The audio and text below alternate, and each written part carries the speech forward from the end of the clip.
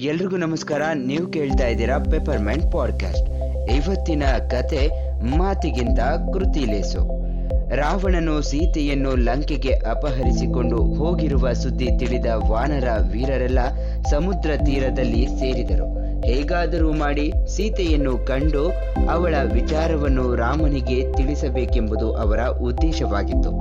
ಆದರೆ 100 ಯೋಜನ ವಿಸ್ತಾರವಾದ ಸಮುದ್ರವನ್ನು ದಾಟಿ ಅಲ್ಲಿಗೆ ಹೋಗುವುದು ಅಷ್ಟು ಸುಲಭದ ಕೆಲಸವಾಗಿರಲಿಲ್ಲ. ಯಾರು ದಾಟುವುದು ಎಂಬ ಪ್ರಶ್ನೆ ಎದುರಾದಾಗ ಅಂಗದ, ನಿಮ್ಮಲ್ಲಿ ಯಾರು ಸಿದ್ಧರಿರುವಿರಿ ಹೇಳಿ ಎಂಬುದಾಗಿ ಒಬ್ಬೊಬ್ಬರನ್ನಾಗಿ ಕೇಳುತ್ತಾ ಹೋದ.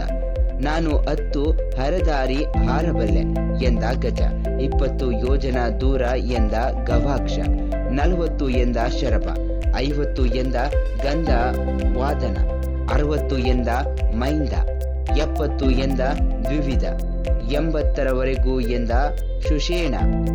ತಾನು ಯುವಕನಾಗಿದ್ದಾಗ ಮಾಡಿದ ಸಾಹಸ ಕಾರ್ಯಗಳನ್ನು ಹೇಳಿಕೊಂಡ ಜಾಂಬವಂತ, ನನಗೀಗ ವಯಸ್ಸಾಗಿದ್ದರೂ 90 ಯೋಜನ ದೂರ ದಾಟಬಲ್ಲೆ ಎಂದ. ನಾನು 100 ಯೋಜನ ಹಾರಬಲ್ಲೆ, ಆದರೆ ಹಿಂತಿರುಗಿ ಬರುವುದು ಕಷ್ಟ ಎಂದ ಅಂಗದ. ಆದರೆ ಅವನು ಯುವರಾಜ ಹಾಗೂ ವಾನರ ವೀರರ ದಂಡನಾಯಕನಾಗಿರುವುದರಿಂದ ಅವನು ಹೋಗುವುದು ಉಚಿತವಲ್ಲ ಎಂಬ ಮಾತನ್ನು ಎಲ್ಲರೂ ಒಪ್ಪಿಕೊಂಡರು. ಇನ್ನು ಉಳಿದವರೆಂದರೆ ಹನುಮಂತನೊಬ್ಬನೇ. ಅವನು ಏನನ್ನೂ ಮಾತನಾಡದೆ ತಾನೊಬ್ಬನೇ ಒಂಟಿಯಾಗಿ ಕುಳಿತು ಮೌನವಾಗಿ ಸಮುದ್ರವನ್ನೇ ದೃಷ್ಟಿಸುತ್ತಿದ್ದ. ಸಮುದ್ರವನ್ನು ದಾಟುವ ಹಾಗೂ ಹಿಂತಿರುಗಿ ಬರುವ ಬಗ್ಗೆ ಮನಸ್ಸಿನಲ್ಲಿಯೇ ಲೆಕ್ಕಾಚಾರ ಹಾಕುತ್ತಿದ್ದ.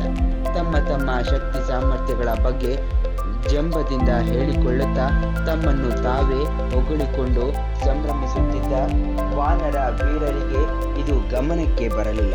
ಆದರೆ ಅವನ ಶಕ್ತಿ ಸಾಮರ್ಥ್ಯಗಳ ಬಗ್ಗೆ ಚೆನ್ನಾಗಿ ಅರಿವಿದ್ದ ಜಾಂಬವಂತನಿಗೆ ಅವನ ಮೌನ ಅರ್ಥವಾಯಿತು. ಹನುಮಂತ ಹೆಚ್ಚು ಮಾತನಾಡುವವನಲ್ಲ, ಜಂಬ ಕೊಚ್ಚಿಕೊಳ್ಳುವವನಲ್ಲ, ಕೆಲಸ ಮಾಡಿ ತೋರಿಸತಕ್ಕವನು. ಸಮುದ್ರ ಲಂಘನ ಅವನಿಂದ ಮಾತ್ರ ಸಾಧ್ಯ ಎಂಬುದು ಗೊತ್ತಿತ್ತು. ಆದ್ದರಿಂದ ಅವನ ಬಳಿ ಹೋಗಿ ಬಲ ಪರಾಕ್ರಮಗಳನ್ನು, ಅವನು ಮಾಡಿದ ಘನ ಕಾರ್ಯಗಳನ್ನು ಹೊಗಳಿ ಅವನನ್ನು ಪ್ರೇರೇಪಿಸಿದ.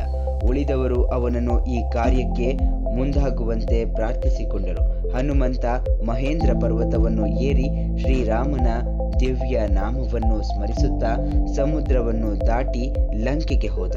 ಸೀತೆಯನ್ನು ಕಂಡು ತನ್ನ ಪರಿಚಯವನ್ನು ಮಾಡಿಕೊಟ್ಟು ಶ್ರೀರಾಮನ ಗುರುತಿಗಾಗಿ ಕೊಟ್ಟಿದ್ದ ಮುದ್ರೆಯುಂಗುರವನ್ನು ಅವಳಿಗೆ ಕೊಟ್ಟು ಅವಳು ಕೊಟ್ಟ ಚೂಡಾಮಣಿ ಎಂಬ ಆಭರಣವನ್ನು ತಂದು ರಾಮನಿಗೆ ಒಪ್ಪಿಸಿದ. ಹೆಚ್ಚು ಮಾತನಾಡುವವರು ಕೆಲಸ ಮಾಡುವುದಿಲ್ಲ, ಕೆಲಸ ಮಾಡುವವರು ಹೆಚ್ಚು ಮಾತನಾಡುವುದಿಲ್ಲ ಎಂಬುದಕ್ಕೆ ಉದಾಹರಣೆಯಾಗಿದೆ.